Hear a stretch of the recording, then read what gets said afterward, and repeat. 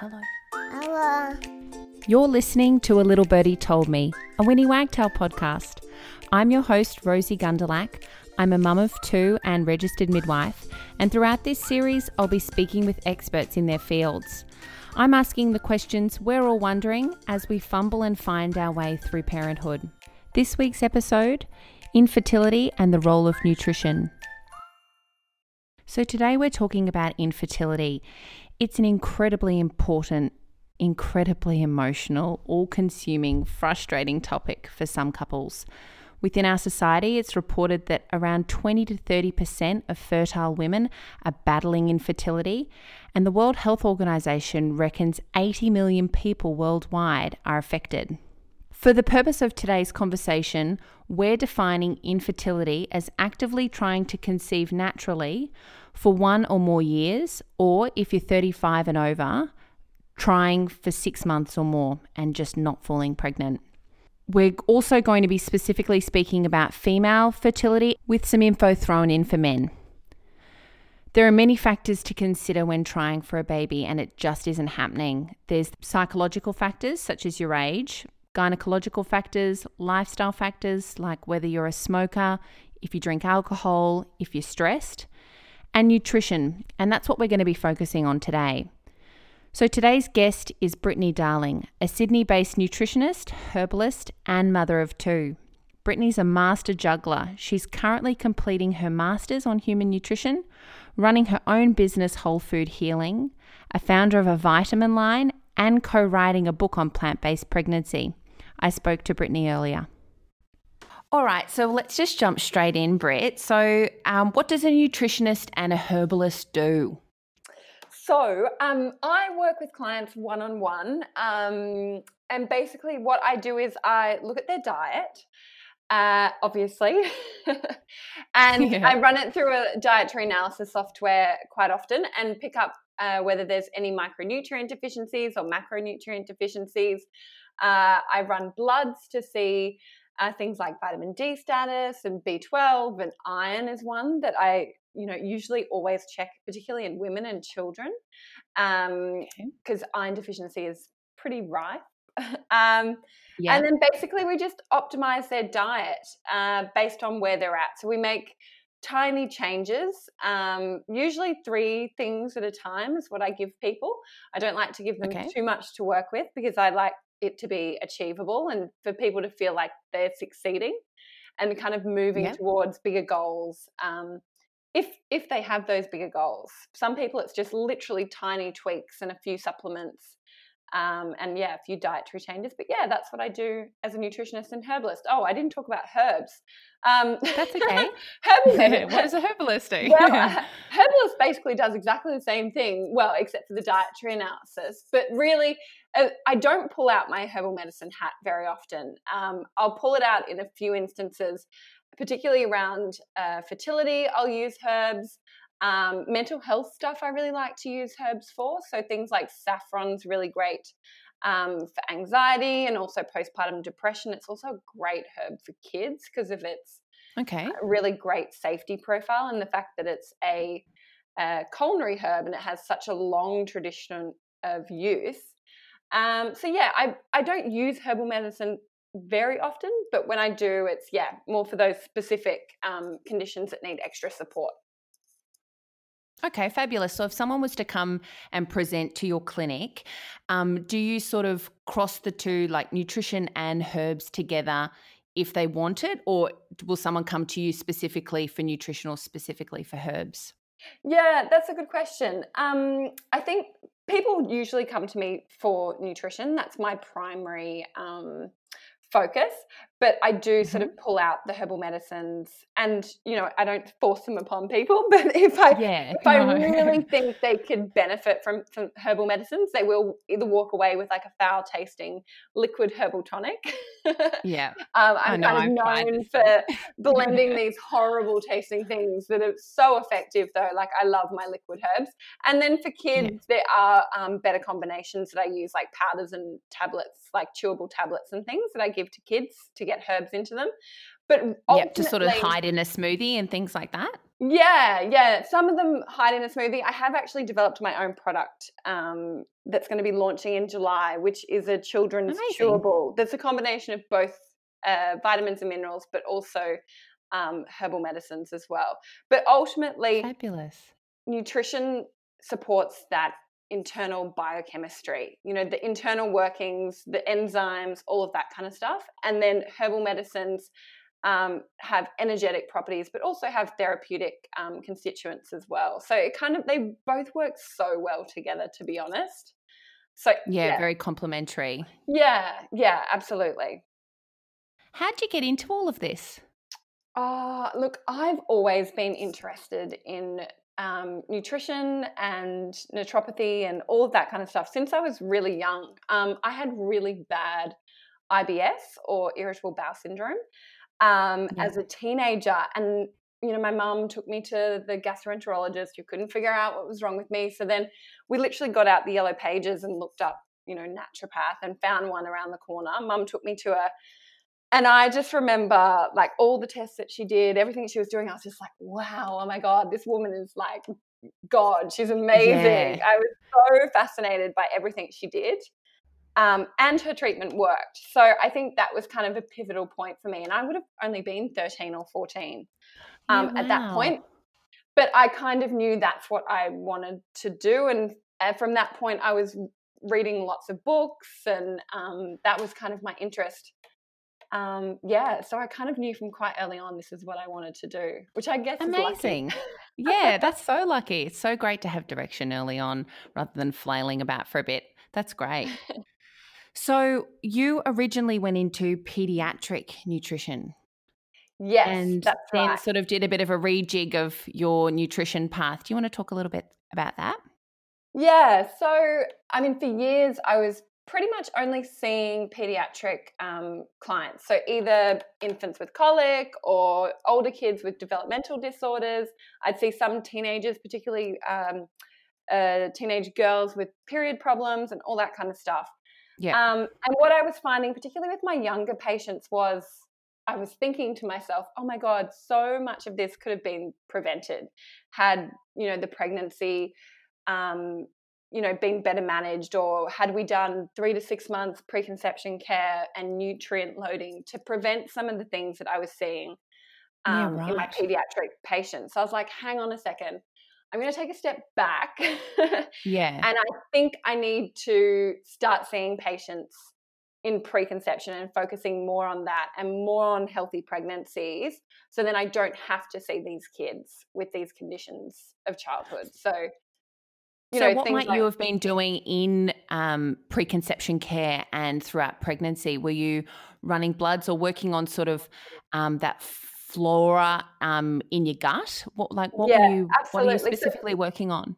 So preconception care consists of three. I break it down into three categories. So the first thing is diet. So Mhm. focusing on basically a micronutrient rich diet, so a nutrient dense diet, but also a balanced diet. And I really favor the Mediterranean style way of eating, particularly for fertility and also preconception care from a nutrient loading perspective. Okay. The other part of preconception care is environmental cleanup. So reducing your exposure to pesticides, which does mean eating predominantly organic. Yeah. And then also ditching all the crap beauty products that are filled full of phthalates and endocrine disruptors, ditching the plastics like the BPA plastics, which are really toxic in pregnancy, but also can alter fertility in both men and women. So yeah, Yeah. doing an Wow. environmental cleanup, getting rid of the heavy metals, making sure the seafood that you're eating isn't completely contaminated with mercury, which is a known neurotoxin, and has been linked to all sorts of developmental disorders like autism. High pesticide residues has been linked to things like ADHD. So yeah, it really is about that environmental cleanup, and then nutrient loading through supplementation. And we all kind of know about folic acid, that we're supposed to take our folic acid before pregnancy Yeah. um, That's drilled to into us. prevent. Yeah, everyone kind of Yeah. knows that. But, Yeah. there's all these other micronutrients like iodine. So iodine deficiency in Australia is rife. So our soils are depleted. There aren't many good food sources of iodine. It's added to our water, isn't it? Is it added to our water? So that's fluoride. Yeah. Okay. Which it's interesting that you bring that up, though. So, oh, hang on. You may have touched on one of my favorite subjects here. Yeah. So basically, there aren't many food-rich sources of iodine. Fluoride is added to our water. So for any chemistry nerds, I don't know how many of your listeners are chemistry nerds. I'm a bit of a chemistry nerd. But if you think about the periodic table, basically everything that is in a vertical row together, which is fluoride and iodine, compete with each other for absorption. So fluoride does compete with iodine for absorption, and it can inhibit the uptake of iodine in the thyroid. So I think, fluoride in our water could be causing some of our iodine deficiencies. That's one of, it's not very well documented in the literature. I'd have to file that under one of my conspiracy theories. Okay. That's an FYI. No, that's okay. Look, you talking chemistry, all I can think of is Breaking Bad. So you basically lost me. But I get what you're saying. So you're saying that fluoride in our water could be potentially inhibiting our iodine absorption. Absolutely, and causing some of the iodine deficiency that I'm seeing clinically. So back to micronutrients and nutrient loading. So we know about folic acid. Iodine deficiency is rife in Australia. Iodine is really important for the health of the mother's thyroid and also the baby's thyroid. So like the baby in utero, so technically the fetus. So what we do know is that lower intakes of iodine in pregnancy is correlated with lower IQ in the offspring. Wow. So, super important. And also things like choline. So having higher intakes of choline, which is sort of choline is making a sort of a comeback. I had read about it at uni, and then basically nobody has mentioned it. It was never mentioned in antenatal care or the antenatal care, admittedly, that I had given. Like, it was just something that never really got spoken about. And then I've just seen so much more crop up in studies and on even things like Instagram, like people are talking about it more. Someone actually had written in saying, I'd love to know more about choline as one of the questions that got put out on that questionnaire on Instagram yesterday. So I'd love to hear more about that. Yeah. So, I mean, it's becoming more popular because there have been more studies published recently about it.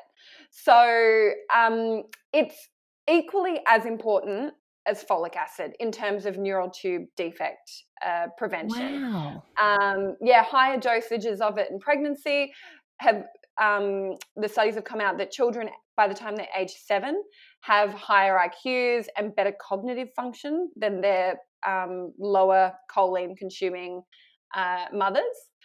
Yep. So important. So important for methylation as well. I mean, a lot of people are starting to hear about the MTHFR gene mutation as well. And taking methylfolate is part of that to help, I guess, treat the methylation defect. But choline is also a really important part of that methylation cycle too. So there is some also hints in the literature as well. There's no definitive evidence at the moment, but it could potentially reduce the risk of having a child with trisomy 21 or Down syndrome as well. Wow.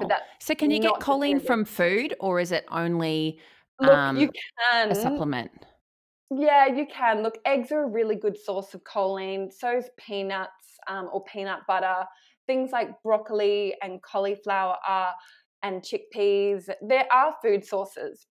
But the thing is, the studies are saying that around 960 milligrams a day is the effective dose, basically. So no diet really is going to get to that sort of that therapeutic level. You might be able to get to the adequate intake, which is the adequate intake's been set by the NHMRC, which the adequate intake is basically just their best guesstimate at how much we should be having, which they're saying is 400 micrograms. So what I'm really saying is double, if not you need a lot. Slightly more, than what the adequate is. Yeah. Right. Okay. That's really interesting. I wonder if So are you saying that we should all be taking that preconception, like when you're trying for a baby, taking not only a folic acid but also taking choline, or are they combined in our prenatal Yeah. vitamins? So I think it's really important to get a really good prenatal multi. Yep. They're not all created equally. um, Yeah. but I would get one that has methylfolate in it. I would Okay. also get one that has choline added. So some of the ones that I've seen that have the highest levels of choline are around 100 micrograms, and most of these you'd have to take 2 tablets a day. So boosting Okay. yourself by 200 milligrams. I said micrograms. I'm thinking about That's okay. iodine as well at the same time. Um, by boosting your levels by 200 milligrams a day of choline is beneficial. It's definitely going to help to boost your levels. But I am giving women an additional DHA and choline supplement on top of their prenatal multi as well in clinic Wow, to that's really, fascinating. yeah. And I guess DHA is another really important nutrient, which I think we'll probably talk about a little bit later. Yeah. So today, ideally, I had just wanted to chat about sort of infertility and trying for a baby, and if it's just not happening. I know yesterday we spoke briefly, and you had said that you weren't a huge fan of the sort of defining it as infertility and rather talking about subfertility, which I actually hadn't heard anyone speak about subfertility before. So do you want to talk a little bit about that? Yeah, so I don't think subfertility is like an official term, but it's kind of something I've come up No, with I because like it. It sounds less negative and yeah, and yeah. it kind of alludes to the fact that, it's reversible and there's things that can be done. So reasons for subfertility that I quite often see in clinic are things like PCOS or endometriosis, stress, hypothyroidism is a big one. I see a lot of thyroid abnormalities in clinic Mhm. that can cause both subfertility but also recurrent pregnancy loss. Yep. So I'm really big on thyroid testing quite extensively, coupled with checking people's iodine status. And that's just a really simple urine test. Yep. But other things like toxins and nutrient deficiencies and infections can also cause subfertility. And also knowing that the man plays 50% of the role in Yeah, and we don't fertility. speak nearly enough about male fertility. Yeah, I and it's think a all lot of women think and carry that burden, but really, it does take two to tango. So it's It very interesting. certainly does, and it does take Mm. a lot of effort for women to bring their partners into the clinic. Like, I do observe that, and they're kind of really not on board, which is a shame, but that's obviously not all men. No. But there's nothing that hits home more than just doing a simple semen analysis. Yeah. And when they see those results of their swimmers, their men, you know, Yeah. and they've got DNA fragmentation or they've got motility issues or whatever it is, that's when they really get motivated to make Yeah. some dietary and lifestyle changes. And supplements can reverse male or semen, it can boost semen health in less than 90 days. Like, it's much easier to treat the man than it is the woman. So Yeah, that's if I interesting. can see the men, I would rather see the men, because if that is the actual problem, it's so much easier to treat. It's basically some zinc, some CoQ10, some selenium, maybe some herbs, happy days. So Yeah. Fab. yeah. So are you for when couples are trying for a baby to get the men on a prenatal, like a vitamin Yes. whilst they're trying? Yeah. I am big on the men taking prenatals as well. So I see a lot of folate deficiency in men, and folate is particularly important for making DNA. So really important that they are also meeting their micronutrient requirements. So folic acid, selenium, zinc, CoQ10 are kind of my top male nutrients. But Yep. but there's more. It also depends on where the male's at. So if they have, say they're in an industry where they take on a really high toxic load, maybe they're Yep. in the building industry or maybe they're a painter, I'll also do some light detox work as well with them, depending on what their industry is. I also see a lot of cyclists. So there's Yeah. often a Right. conversation that needs to be had about wearing tight bike pants and, Yeah. being on the bicycle for long periods of time. And perhaps they should work on their swimming for a period of time Yeah. instead of Wow. running Yeah. and Well, that makes cycling. sense. Yeah. Yeah. So, yeah, lots of things to work on. But, yeah, men are never forgotten. They certainly end up on supplementation as well. And when you see people in the clinic, do you find sometimes it's easier to, rather than get, if you're saying it's tricky to get, both the male and the female to come into the clinic, do you sometimes do sort of like a Skype thing with a couple, like from the comfort of their home, or do you do like video calls? Is that a possibility? Yeah. Yeah, I mean, at the moment, I'm 100% online because Yeah, of exactly. COVID. So I guess for perspective, we're recording on, what date is it, like the 11th of May or something? I Yeah. don't even know what date it is. Oh, it's the 12th of May. 12th, there we go. I would have said, yeah, you're right, it's the 11th. I've got no idea what day it is either. They all roll into one at the moment. So I am doing 100% video calls online at the moment. And interesting you say that, actually, because I hadn't actually thought about it, but I have been seeing a lot more men rock up to that video conference call for the consultation. And maybe that's because, I don't know, everyone's working from home and they have a bit more time flexibility as well. Yeah. But I definitely have been seeing more men via, I use Zoom. So via Zoom. Well, Yeah, that's so fantastic. That's you make a good. good point. Yeah, no, I think sometimes comfort of your own home may play a part in it. Getting out the door and to the clinic can kind of seem a bit scary for some. I can Yeah, and totally then appreciate that. I think nutritionists also have a really bad reputation of like taking all the fun away and being like, no, you can't have caffeine and you can't drink alcohol Yeah. and you have to eat gluten-free, sugar-free, dairy-free, soy-free. Yeah. We do have a bad reputation.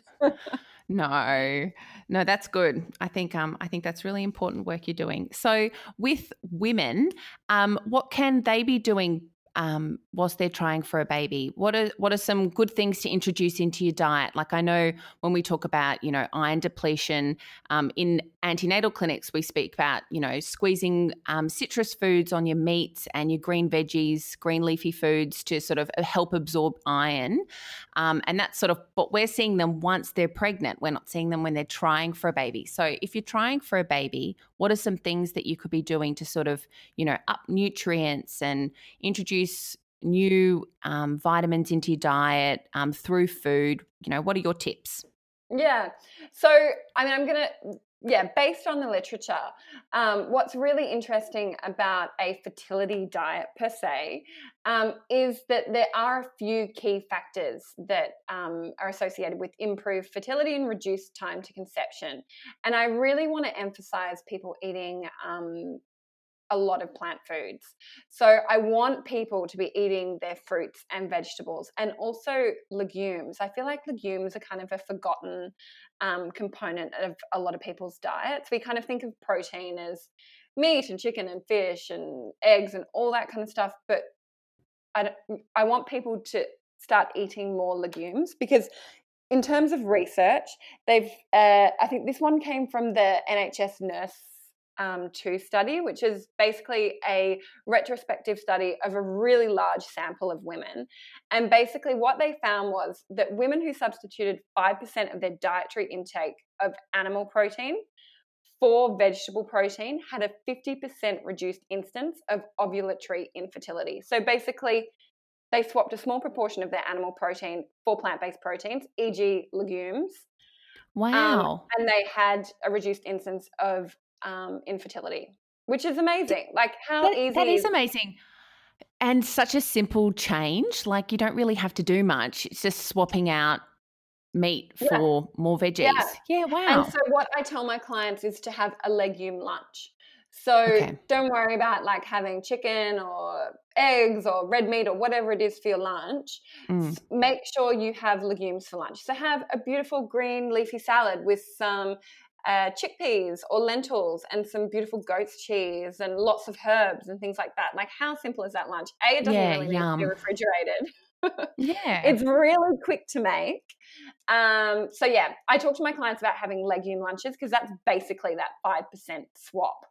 to boost fertility. So yeah, that's one tip. The other thing for female fertility is making sure that you're having full fat dairy. So low fat dairy has been correlated with infertility. So we want to make sure that you're getting really good quality organic if possible, because obviously dairy has hormones in it. So cows that aren't milked on their natural milking cycle will have hormones, basically. Lots of hormones in there. Well, because I had heard, and everyone always has an opinion when you're trying for a baby and it's not happening, that you should eliminate dairy altogether. You don't believe that to be the case? No, not the case for all women. Look, for some women, yes. So if women have heavy periods, endometriosis, acne, or signs of PMS, I will do a dairy elimination. But in saying that, some of these women can do really well on A2 protein as well. So A1 casein protein can be really inflammatory. So if they are presenting with these inflammatory conditions like the endo or acne and heavy periods, I will, swap them to purely A2 protein milk. And if we don't get results, then I will resort to a dairy elimination just to see whether we can get some results. But not all women have to go off dairy. That's interesting. Okay. Yeah, and dairy does offer lots of micronutrients. So calcium being the most obvious one, but also vitamin D. It is a good source of nutrition, and protein as well, particularly women who are eating more vegetarian or plant-based. If they, aren't getting a lot of protein, dairy, I kind of favor fermented dairy because it does have that added benefit of being rich in probiotics. So things like yogurt and kefir and things like that, and also cheeses. Really good source of protein as well. Wow, interesting. Just back on eating more of a plant-based diet rather than, having sort of predominantly meat with every one of your main meals throughout the day.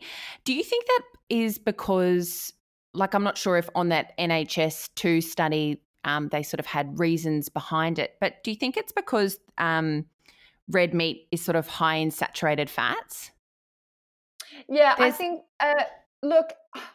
I think there's a few parts to it. I think it's also where you're sourcing your meat from. Like, is your meat organic? Is it grass-fed? Obviously, grass-fed meat is going to have higher levels of omega-3 fatty acids to omega-6 fatty acids. So omega-6 fatty acids being highly inflammatory and omega-3 fatty acids being more anti-inflammatory.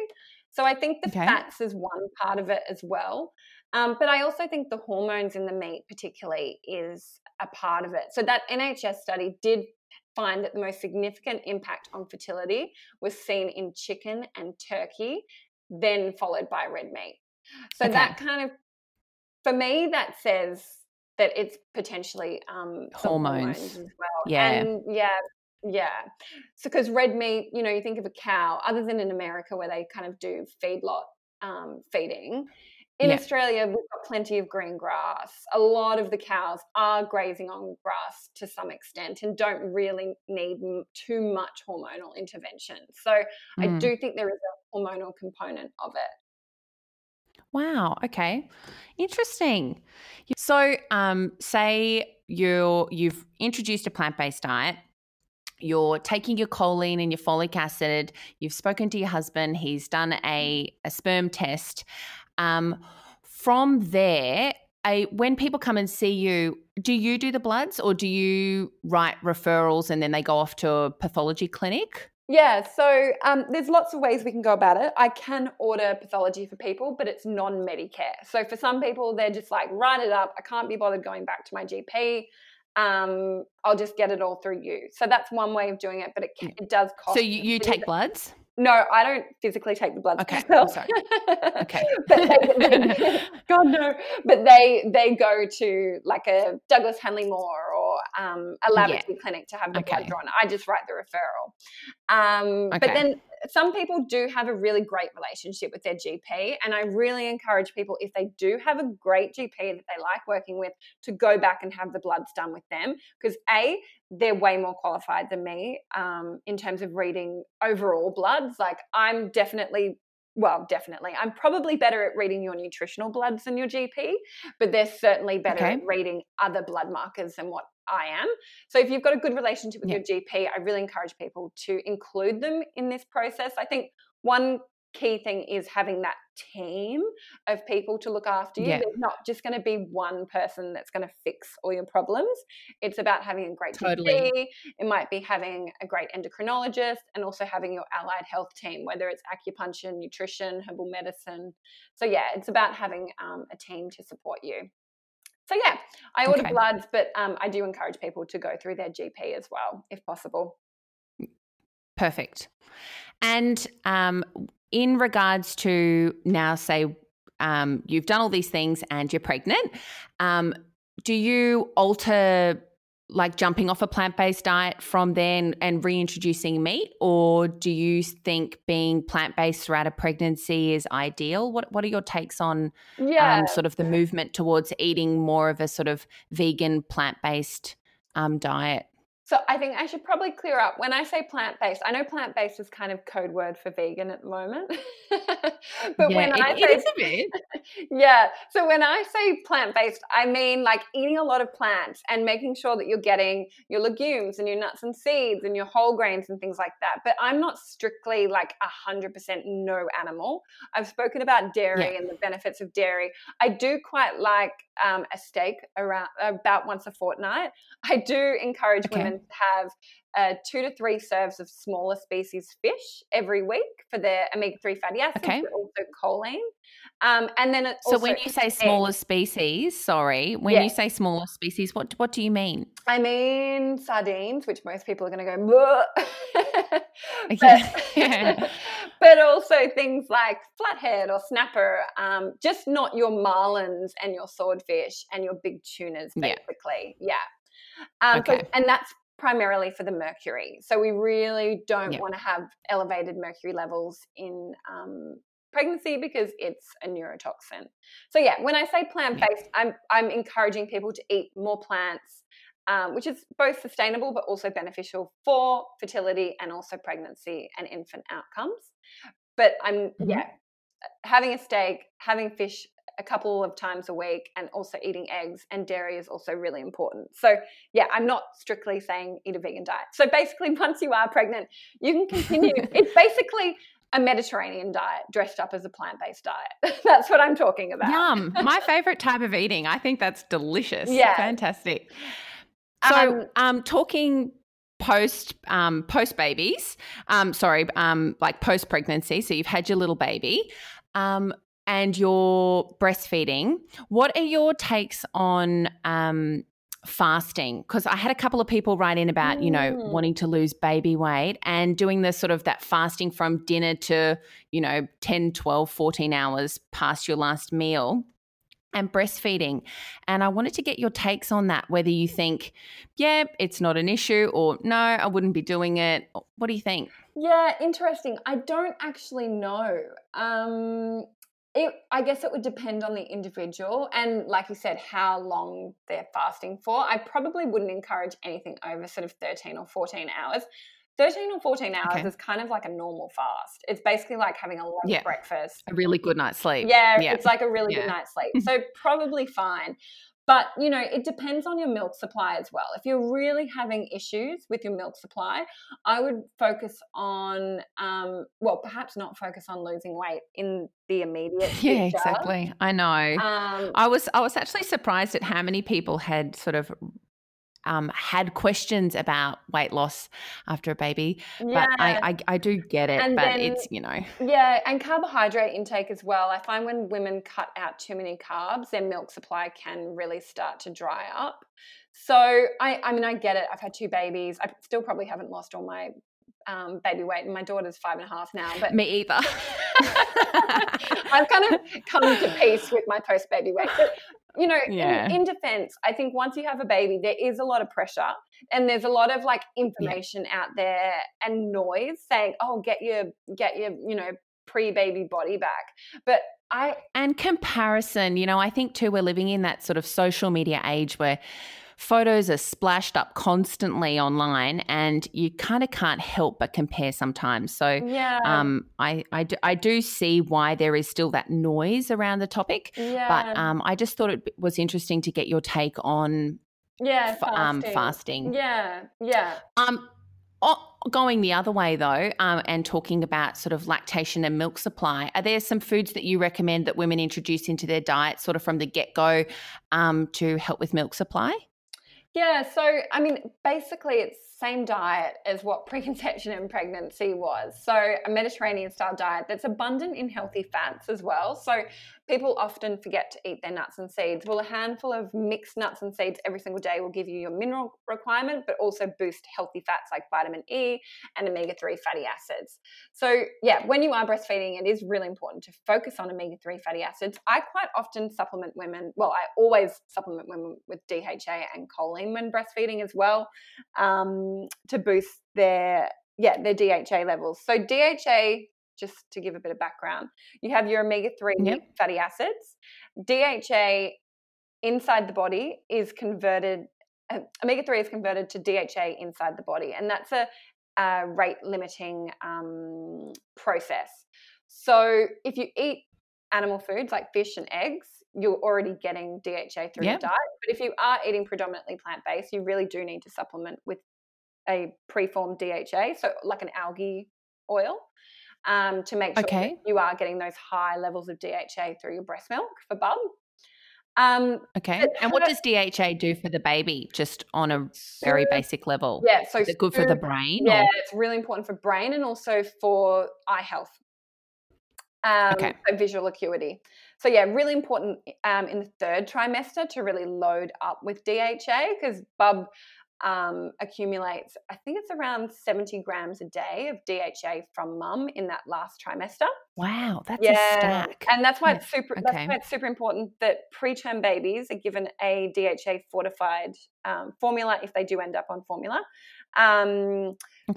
Yeah, to make sure that they do get that DHA accumulation at the same rate as they would have in those last few weeks of pregnancy in utero. So yeah, back to breastfeeding. So yeah, making sure you're meeting all your micronutrient requirements. You're going to have to supplement. The micronutrient requirements are way higher in breastfeeding, higher than what they are in pregnancy. So yeah, a good prenatal supplement, DHA and choline, and then your Mediterranean style diet as well. And then if you are having significant supply issues with breast milk, I'm a big fan of herbal medicines. So my first port of call will be the Weleda breastfeeding tea. So it has fenugreek and caraway and a few other delicious herbs in them. But failing that, although the tea does quite often work really well, I will then jump in with more herbal liquid herbs if I really need to boost milk supply for a mum. So yeah, they're kind of my top tips for breastfeeding. Fantastic. And then when people, baby grows a little bit older and is now a rat bag toddler that is choosing what they want to eat. Well, not choosing, but deciding that they don't want to eat a meal that you have prepared for them. What are some of the tips? Like I know there's some sort of like herby powders and vitamin powders that you can sort of disguise in kids' foods. But what's your take on what are some important things that kids should be eating? Like I can't get my 2-year-old to eat meat. Okay. He just refuses. So can you give a 2-year-old a B12 supplement? Yes, you can. So, I mean, you can. Yeah, but it is important to have their bloods measured, although as a mum I'm like, oh, there's no way my kids would have a needle. Some kids, I do like to check their iron status, particularly around 12 months of age, just to make sure that they aren't iron deficient.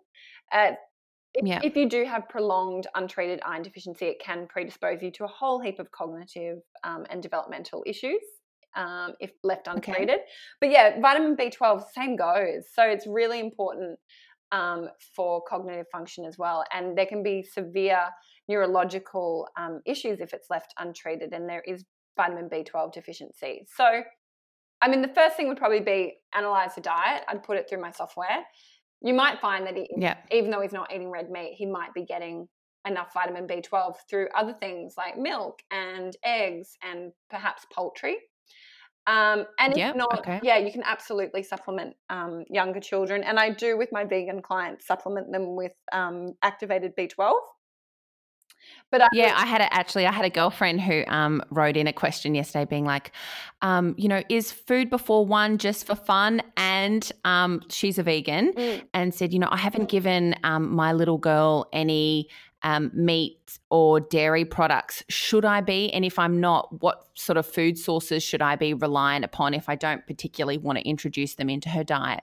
Yeah, and I think from 6 months, the most important thing is iron, like I was talking about a second ago. So with my starting solids people, I always say the highest priority is iron-rich foods to start with.